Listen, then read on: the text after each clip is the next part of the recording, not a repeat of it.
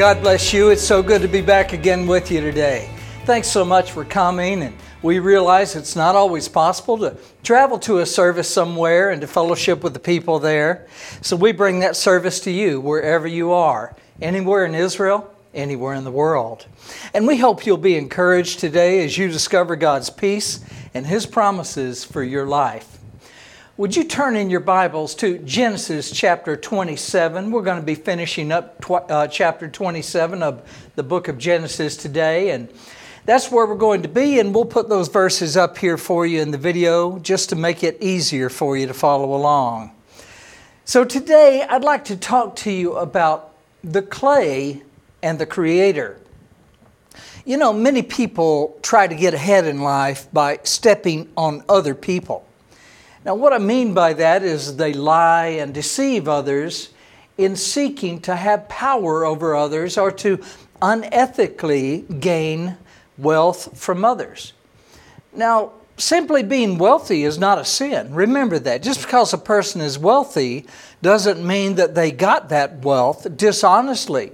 Many people get wealth, most people get wealth in honest ways. And some people assume that if someone else is wealthy, well, they must have gotten that wealth by being dishonest or somehow hurting other people. But that's not true. There are exceptions, of course, and there's always some evil people out there that try to take advantage of other people. But there's many people who are wealthy who really try to do the right thing in life. There's many righteous men and women of integrity and honesty who have been blessed with wealth. And if you're jealous of someone who is wealthy, then the real sinner is you. Because according to the Bible, jealousy and envy are sins. When you envy what someone else has, when you think that you should have it instead, that's sin according to the Bible. But the ones who lie and deceive to get power or to maintain power or to gain wealth, who are not acting righteously, those are the ones who are in sin. But Galatians 5:14 says, "For the whole law can come down to this one command, love your neighbor as yourself." So if you want to keep the law, love your neighbor as yourself. Love does no wrong to another. And then you're loving God with all that you have, and you're loving the other person as yourself. And then you're going to be safe from trying to take advantage of other people, and you won't be lying and deceiving other people. But if you love others as yourself, you're doing good to other people. And when you do this, you're doing what the law requires. Others who try to deceive and con people are not loving others. They're hurting others, in fact. They envy and they steal and they take advantage of others. And they do this because they think of themselves as somehow better than everybody else, more deserving and more worthy of those riches than someone else. In their own mind, they're wiser and smarter than 100 other people. But when their plans fall apart, consequences for their deceptions fall upon them, and their lives are broken. Everything falls apart, and they end up with nothing. In this humbled condition, they may start thinking about their sins. They may feel regret for taking advantage of others as they did. And in their hearts, they may even seek to find the things that really matter in life, the things of God. And then they cry out to God for help, and He answers them. And that's what our story today is about.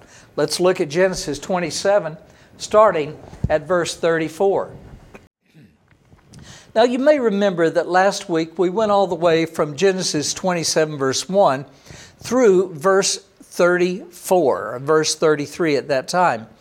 And basically what had happened was Jacob had lied to his father Isaac, as you would say in English, and tried to convince his father Isaac that he was really Esau, because Isaac wanted to bless Esau. Isaac was now old. He couldn't see hardly at all, and he couldn't tell his two sons apart. And so Jacob's mother, Rebekah, who was also Esau's mother, helped Jacob look like and feel like and even smell like Esau.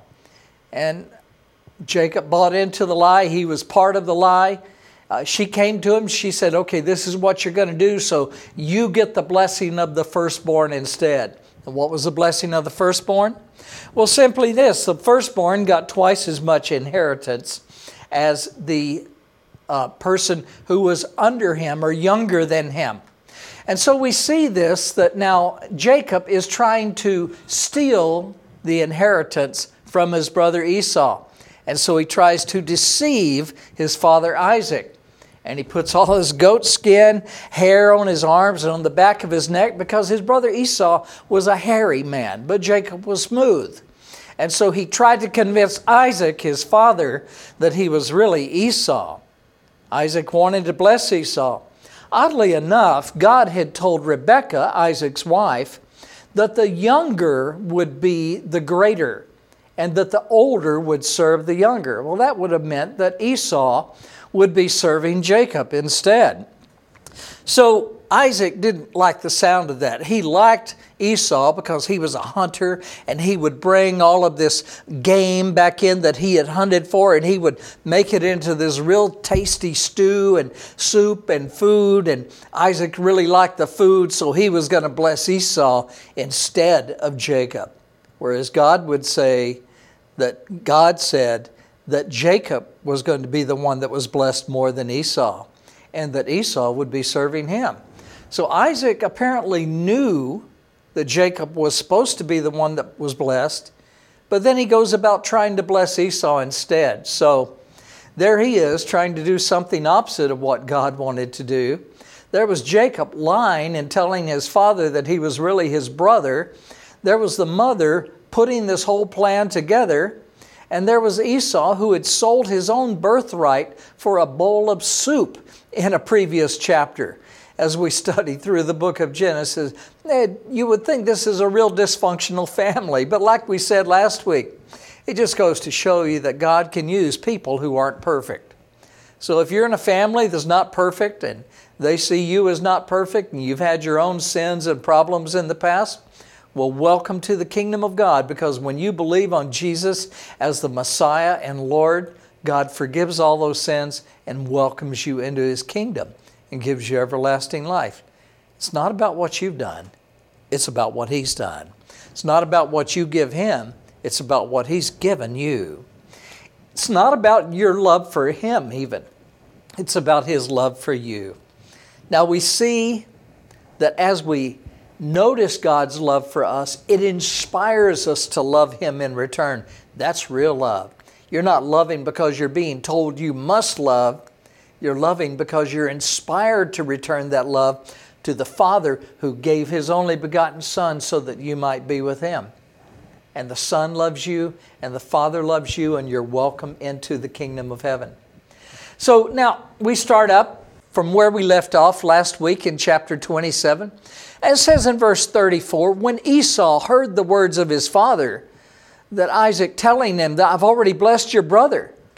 Then it says Esau heard these words of his father, and he cried out with an exceedingly great and bitter cry. And he said to his father, bless me also, O my father. Verse 35, but he said to him, your brother came with deceit, and he's already taken away your blessing. Esau said, is he not rightly named Yaakov or Jacob, which means supplanter or deceiver? For he has supplanted me these 2 times. He took away my birthright. Actually, Esau, no, you sold him the birthright because you wanted a bowl of soup instead of your birthright. But anyway, Esau is saying he took away my birthright. And now look, he's even taken away my blessing. And he said, have you not reserved a blessing for me? He says to his father. Then Isaac answered him in verse 37, and he said to Esau, indeed, I've made him your master, and all of his brethren I've given to him as servants. With grain and wine I've sustained him. And what shall I do for you now, my son? You see, Isaac believed that when he said this blessing, God was going to do everything he said. And that's the way the godly men would say the blessing to the kids. Later in their lives, as the father got closer to death, he wanted to bless the kids. So he would speak these things into the kid's life. And we're saying kid, Esau is now a full-grown man. He's well matured in age, but his father is getting close to death. And so it says in verse 38, Esau said to his father, "Do you only have one blessing, my father? Bless me also, O my father." And Esau lifted up his voice and he cried, he wept. Verse 39, then Isaac his father answered and said to him, okay, well, here we go. And it says, "Behold, your dwelling shall be the fatness of the earth, and the dew of the heaven from above. By your sword you shall live, and you shall serve your brother. And it shall come to pass that when you become restless, that you'll break his yoke from your neck." So Esau hated Jacob, it said in verse 41, because of the blessing with which his father blessed him. And Esau said in his heart, "The days of mourning for my father are at hand, and then I will kill Jacob." And so we see these verses, and Esau really hated Jacob because he stole his blessing. He says, the days of the mourning for my father. That simply means that my father is close to death. And after they die in Israel, you have a period of 7 days of mourning for those who have passed away. And Esau is saying, the days of mourning for my father are near, and then after that I'm going to kill my brother Jacob. He didn't want his father to see what he was going to do to Jacob, but he was planning on killing his brother Jacob. He was planning this evil.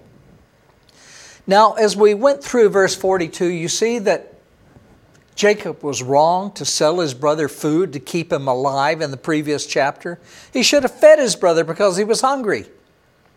But instead, he insisted on Esau giving him something in exchange for this bowl of soup. That's not very godly. God feeds all of the creatures on earth every day. He takes care of them all. He wants us to take care of our brothers and sisters who were made in the image of God. But Esau had so little regard for his birthright that he sold it for a bowl of soup from Jacob. It wasn't Jacob's fault. Jacob wasn't being very loving. He wasn't loving the others by having him buy food to keep himself alive. Jacob should have given him that food for free and should have taken pleasure in helping his brother out. Instead, he required Esau to sell him his birthright, or he wouldn't give him any food. And then Esau was so faint and weary he might have fainted at that time. But Esau, on the other hand, was only focused on his fleshly needs for the moment. He didn't seem to care at all about the things of God. So we see here that Esau is letting his emotions and his fleshly nature rule his life. He was living like an animal. I'm hungry, so give me food. I don't care about this birthright thing. It doesn't mean anything to me. That's a spiritual thing. I'm here for this life. I'm here for the flesh. That's basically how he was thinking. And this carnal mind, as they always do, leads him to think even more evil thoughts. Now Esau, instead of just giving away his birthright, not even thinking about spiritual things, now Esau is thinking about even killing his brother. And so we look at the scriptures, and before we leave these verses, I want to talk again about the Jewish blessing that we spoke about last week.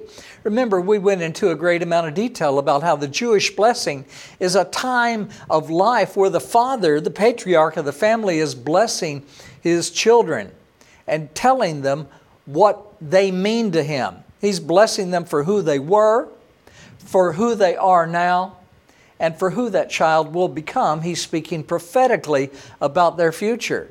And then he's talking to them about how God would bless them in the future. But first he tells them who they've been. He recounts to them what a blessing that they have been as they were growing up. And he says this. That's the first element. The second element is he talks about how they're a blessing to him now at this stage in life.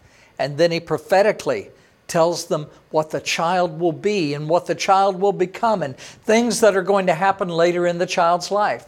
And then he tells them how God is going to bless them in the future. The four elements of the Jewish blessing. Now maybe you're saying, well, I never had a father or a grandfather who would pronounce a blessing on me. I know that in many families today that's true. But still, you can have a loving Father give you that blessing over your life. Your Heavenly Father is just waiting to bless you. And He'll produce blessing upon your life and give you direction in life. And He'll place His hand tenderly upon you and lead you along the way anytime you choose to come into His presence. He wants to bless you. Each of us have a Heavenly Father who always is there for us, who is as close to us as a simple prayer. May God give you wisdom to bless your own kids as you declare to them who they are. Reveal to them what they can be and declare to them who God is and how much He loves them and how much He will be there for them in the future. And then may God give us the desire to continually seek God's blessing for our own lives. Now let's continue in verse 42. It said, "In the words of Esau, her older son, were told to Rebekah, the mother. And she sent and she called Yaakov, her younger son, and said to him, 'Surely your brother Esau comforts himself concerning you by intending to kill you.'" Verse 43 then says, "Now therefore, my son, obey my voice. Arise, flee to your brother Laban in Haran, and stay with him a few days until your brother's fury turns away, until your brother's anger turns away from you, and he forgets what you have done to him in stealing that blessing. Then I will send and bring you back from there. Why should I be bereaved of both of you in one day?" And Rebekah said to Isaac, "I am weary of my life because of the daughters of Het," or Heth as you would say in your English Bible. "If Yaakov takes a wife from the daughters of Het, like these who are of the daughters of the land, what good will my life be to me?" Now what's going on here is, remember that Rebekah was the one who came up with the plan for Jacob to deceive Isaac all along. She was the one that convinced Jacob to lie to his father and instead say that he was Esau and not Jacob.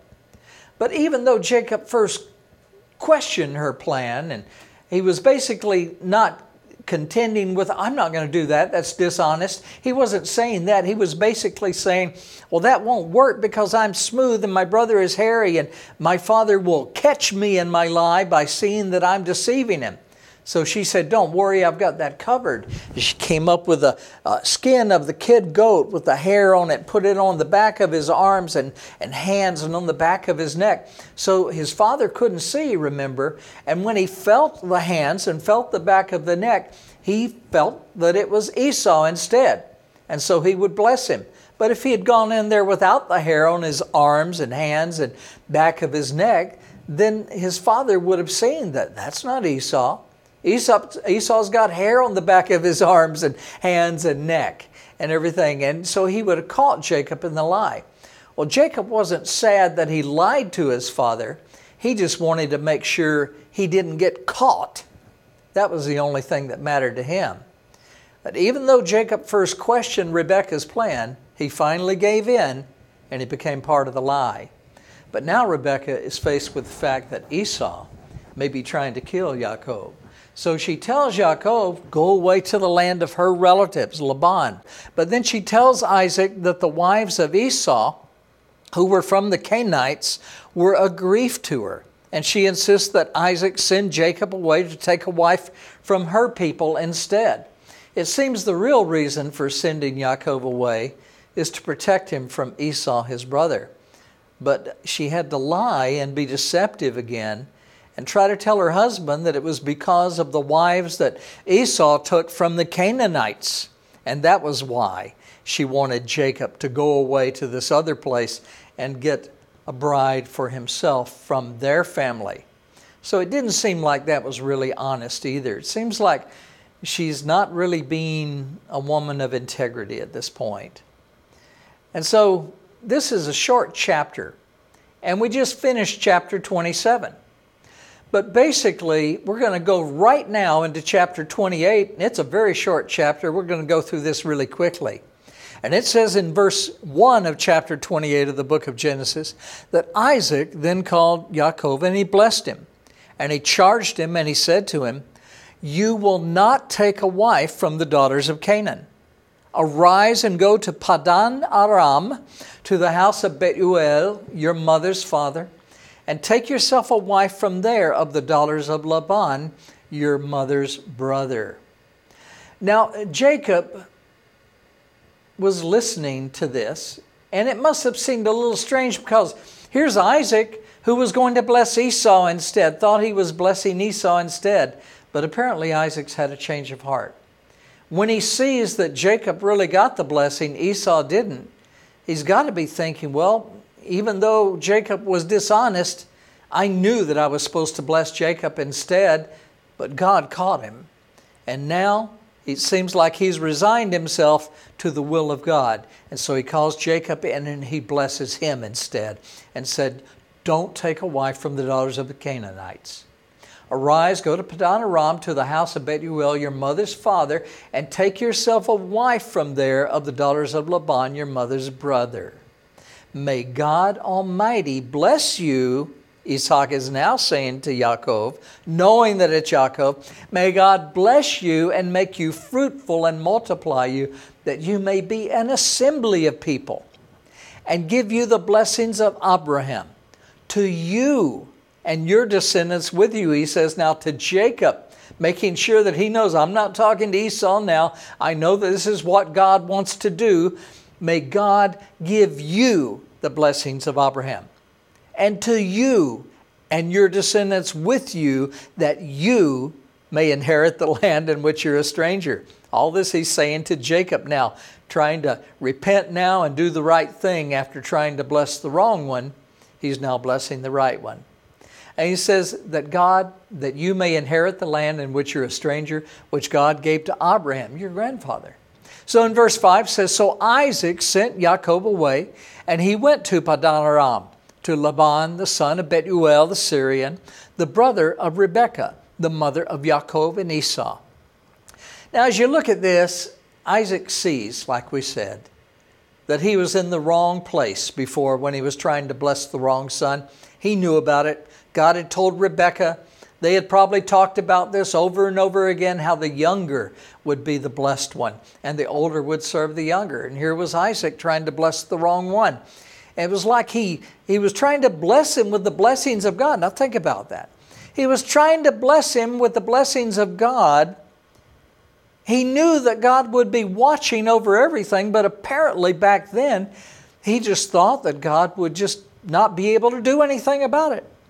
He probably thought, well, it's going to be the way that I say it's going to be, and God has to do it that way because I said it's got to be that way. So many people today, right? Word of faith movement. Put your money in Jesus' name, press the selection that you want, and you treat God as a vending machine and think that He's got to give you what you ask for because you put your money in Jesus' name and you ask for what you want. That's not God. God is wise, and He's a loving Heavenly Father. He's not going to give you something that's second best or anything that's going to hurt you. He's going to give you what's best for you. And if you think you're smarter than God and you insist on Him giving you what you want, you're going to find sadness and sorrow. Because many times you don't know that what you're asking for is going to turn out to be a curse for you instead of a blessing. Better to let God choose your blessings. He's already proven His love for you on the cross of Calvary.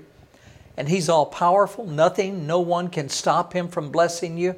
And He can give you what's the very, very best for you. And He started by giving you His life so that your sins would be forgiven and you would have everlasting life with Him in heaven forever. Why not trust Him to give you these blessings? Don't try to make Him give you what you think you need. Trust Him instead. Now Isaac sees the error of his ways, and he sends Jacob away to the relative to find a wife. Then we continue on in verse 6, and it says, Esau saw that Isaac, his father, had blessed Jacob, sent him away to Padan Aram to take for himself a wife from there. And that as he blessed him, he gave them the charge, don't take a wife from the daughters of the Canaanites. Well, Esau had taken wives from the daughters of the Canaanites. So now he sees that his father and his mother don't like that. In verse 7, and he also saw that Yaakov had obeyed his father and his mother and had gone to Paddan Aram. Also Esau saw that the daughters of the Canaanites did not please his father, as we said.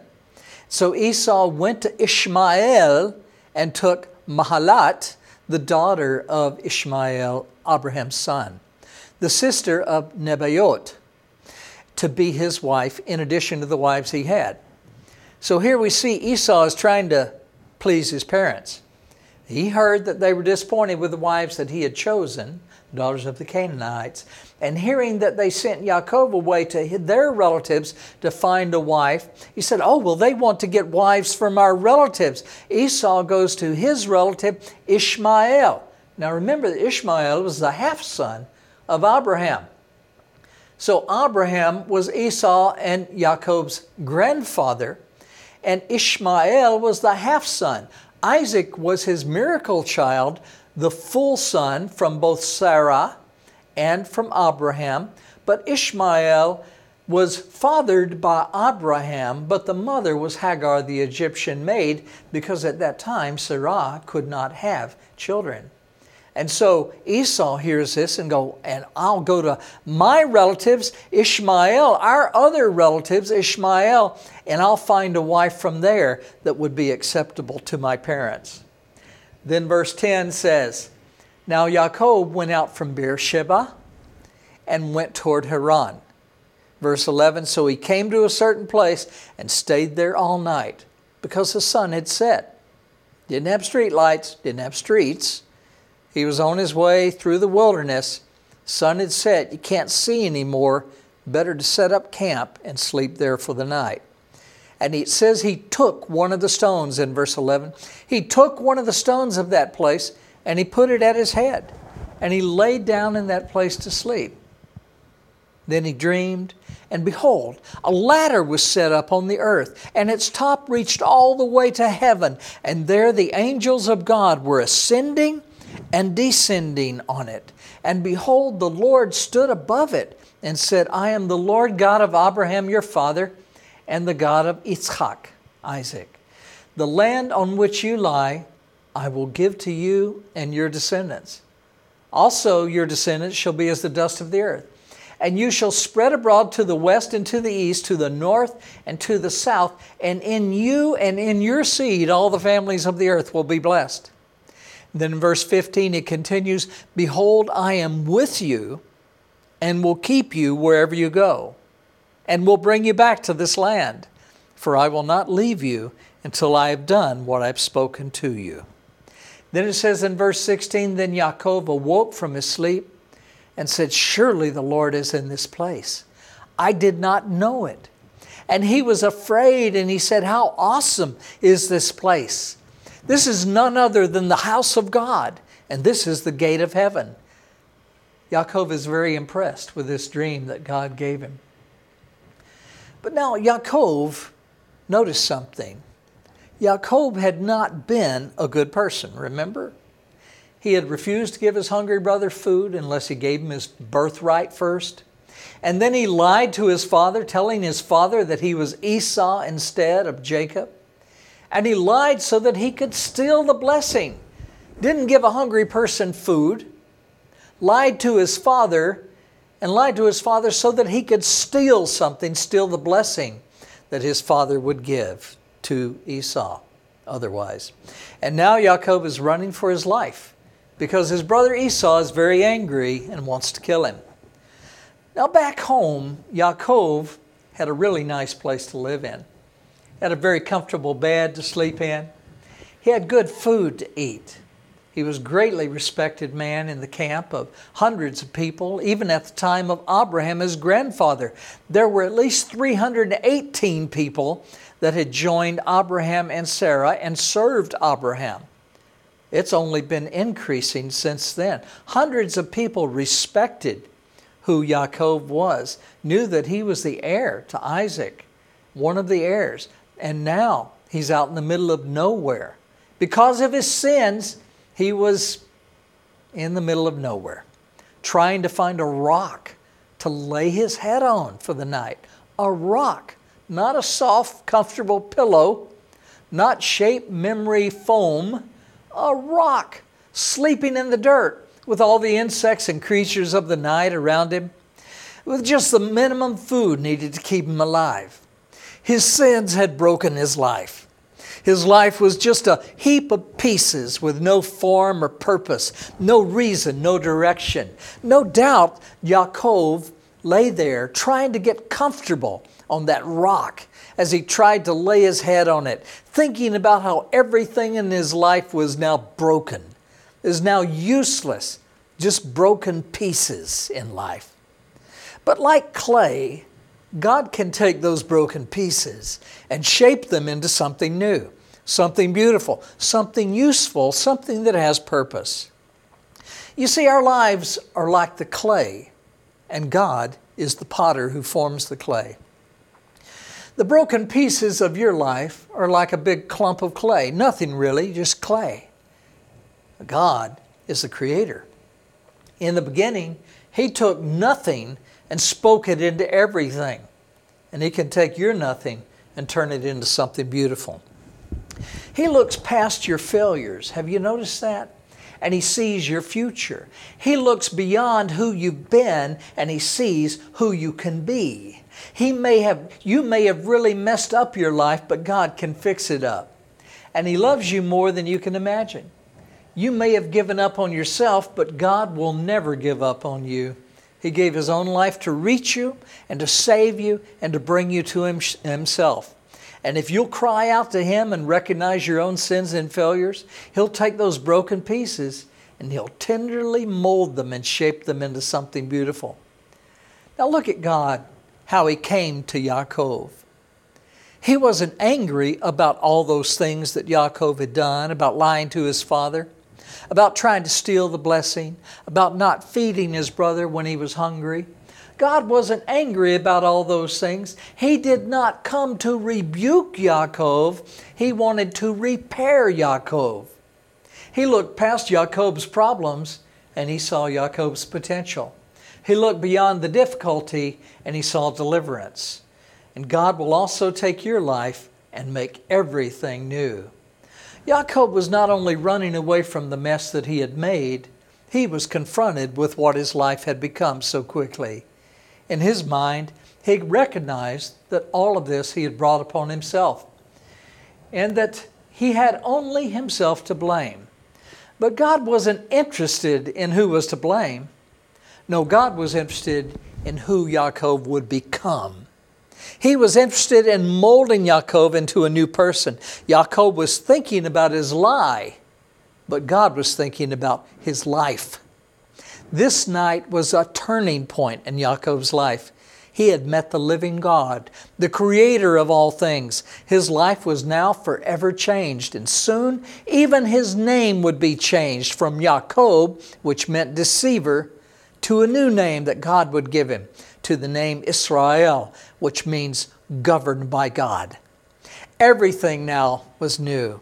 And over time, Yaakov would be broken down and rebuilt by God, humbled. He would meet other people who would deceive him like he had deceived others in the past.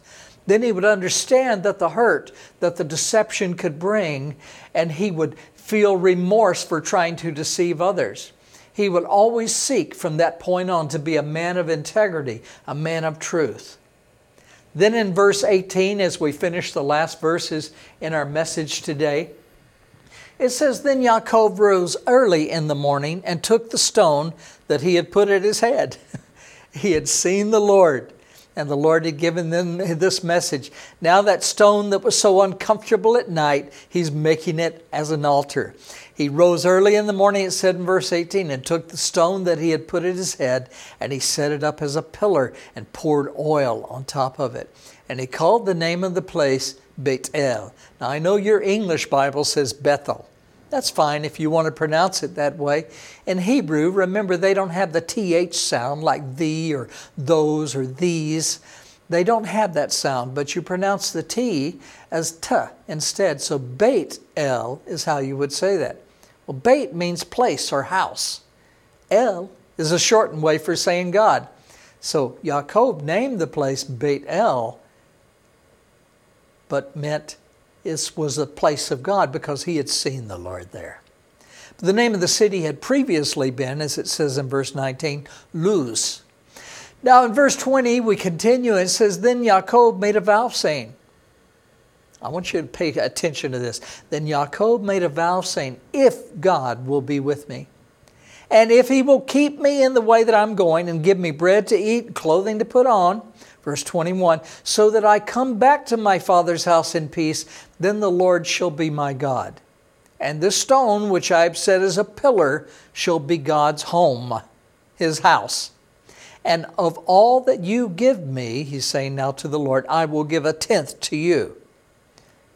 Now in these closing verses for this chapter, it's interesting that Jacob is thinking like many people today think.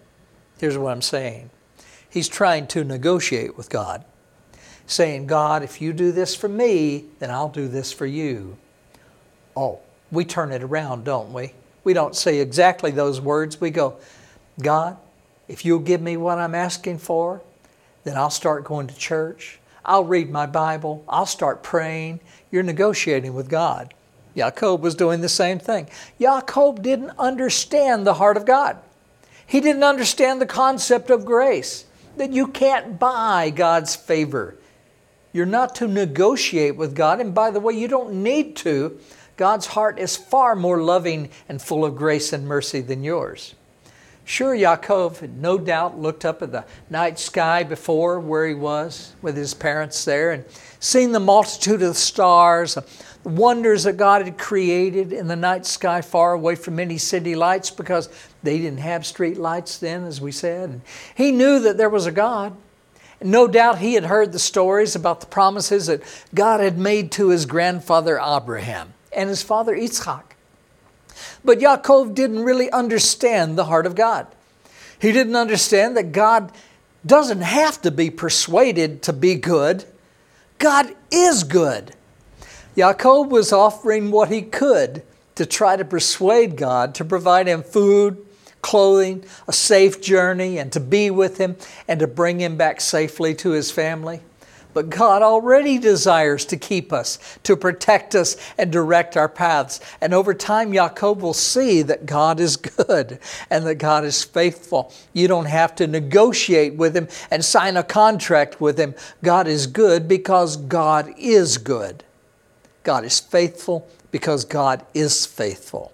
You don't have to persuade him. You don't have to have a contract telling him and reminding him, God, you've got to be good to me, because God is and has always been good, and he loves you. And we have God's word from the scriptures that tell us he will never leave us nor forsake us. He loves you, and you can trust him to guide you, to keep you, and to provide for you in life, and to see you safely through it all and bring you into his glorious kingdom. So many times in life, as we go through life, of course, we have to negotiate with other people. And the whole economy is built on, you give me this and I'll give you this much money. You do this for me and I'll do this for you. But you can't bring those things before the throne of God. First of all, God owns everything. All creation belongs to him. He made all things. All things are for him and through him and to him and by him. He doesn't need anything that you could give him, and you couldn't find anything that he doesn't already own to give him, because it all belongs to him. Every atom of the universe, every atom of your being, by the way, even your life. But he's a gentleman in that he's asking you to make the choice to give him your life. And once you see his love, like I said, it inspires you to love him in return. This is the heart of God that we serve. He's given you every reason to return that love. And if you see that God has loved you greatly, it inspires you to love him greatly in return, you see. He wants to see you safely through this life and bring you into his glorious kingdom, into his presence, where you will be with him in amazing, amazing kingdom throughout eternity, with things that you can only even imagine today, and even can't imagine most of them. Far beyond all your thoughts. Higher are His ways than your ways. Far higher are His thoughts than your thoughts. Why don't you give Him your life today? Right now, if you call out to Him, He'll hear you cry. And He'll answer you, and He'll rescue you from the darkness that you're in.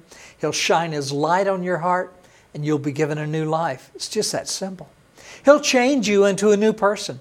Throw all those past failures away, just like He didn't confront Jacob with all the sins. Well, why did you do this to your brother? Why did you lie to your father? He just came to him and says, I'm the Lord God. I'm going to bless you.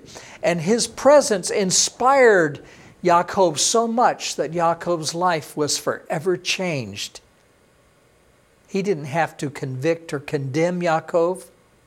He wanted to save Jacob. He saw God's love, and he wanted to return that love by serving the Lord. Let God make you new, give you a new start, everlasting life in heaven. All of that's guaranteed by God Himself. Now, I want to give you an opportunity to believe in Jesus as the Messiah and Lord today and receive God's peace in your life. You can be saved and given everlasting life in heaven by simply believing that God sent His one and only Son into the world to save us from judgment. You can pray something like this, and if you like, you just repeat it after me. The important thing is that you mean it in your heart. Just say, God, I do want to know You and have real peace in life. I do believe on Your Son, Jesus Christ. I believe that He's the Lord. I believe that He's the Messiah. Please forgive all my sins, Lord. I give my life to You. Thank You, Lord. Amen. Now, if you prayed that prayer, God heard you. And He's already started working in your life. A seed's been planted deep down in your heart. Over time, you're going to begin to see the wonderful changes that He's making in your life. Get in a good Bible-based church. Learn about Him every day in His Word. Remember to spend time in prayer to Him every day. He's going to do beautiful things in your life.